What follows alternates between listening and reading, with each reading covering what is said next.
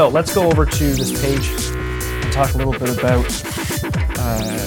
the tools, continue talking about the tools and the inking with those tools, and some of the really simple basics in that. So in this comic called Lost Survivor, I am doing most of the organics in brush, like organics meaning the people and their clothing, and some of the technology that's on them, but I'm trying to do the backgrounds and the technology and the robots and the ships all in these tech pens and kind of mix up the look a little bit.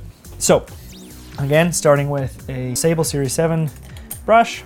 It's kind of a technique that I didn't even think about when I started trying to teach myself how to ink. Again, not a lot of resources for people to say, okay, how do I start brush inking? Well, you see all these tutorials of people just inking panels in fast, high speed time lapses, and that's about it. Or they might talk, oh, look at this, I'm doing, this really cool superhero. Well, they're not talking about the super basics. Like, you see them doing this stuff, but why are they doing it? So, glove, why are they using it? Water, when are they using it? How often are they using it? Are they just dipping straight into the ink? This is something I saw a lot of artists doing, and I could never figure out why they were doing it. And I've done several interviews and talked to a few people as to why they were doing it. Never really understood it until one artist in particular showed me. So they've always got this sheet of paper with all these silly lines right beside the art they're working on. And so I was like, what are you doing? What are you doing there? What is the technique that you're doing? So he's taking the brush, loading it with some water, loading it with some ink. And again, you're loading it with water a little bit just to thin out the ink and make the ink flow a little better. And then he would do this. And I've heard people say they're getting an end on their brush or something to that effect. And I was like, I don't get it. What are you doing? And they're spinning the brush as they're applying this excess ink to this page. Part of it, I get it. You've got a lot of ink on your brush. You don't want to, blop it all over your page. But they're spinning it, and that refines the end and all the little bristles down to a nice point. So the reason why I understood that even further, what the point of doing this is that in one case, he flattened it. He would flatten his brush out like that, and after he'd get this kind of super flat look like this, you'd end up with this ability to do cool little dry brush techniques like this. So you can adjust the actual tip of your brush by how you prep it before applying your lines.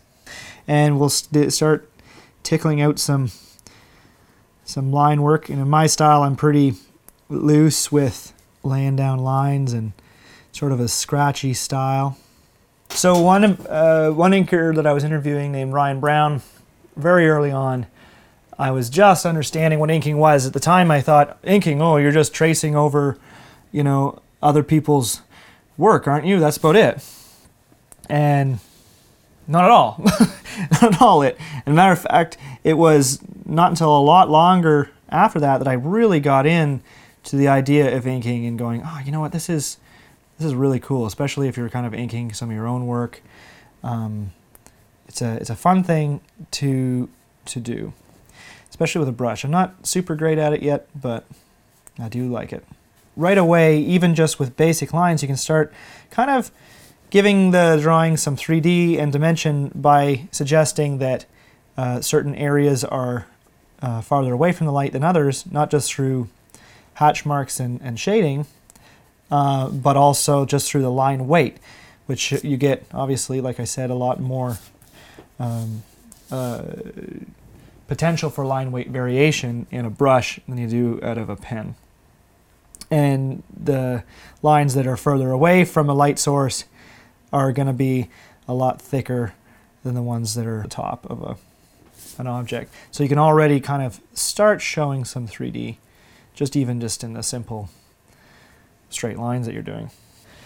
So I'm just going to switch over the B camera to time-lapse, fill in some of the inks on this page, and then that's pretty much it for the basics episode. And maybe we'll come back again next time and talk a little bit about composition and screen direction. So thanks for watching a guy learning how to draw, and hopefully there's a few little basic techniques that you picked up there. And I'll probably continue talking about little basic techniques as I go, because as I figure them out, and as I, not only things that I'm figuring out organically on my own, but also as I interview different artists for the documentaries that we're producing that focus on comic books and comic book art, I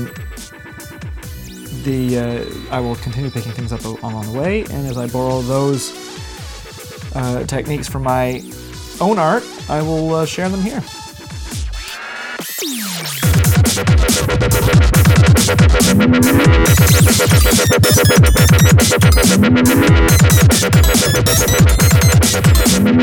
You feeling lit?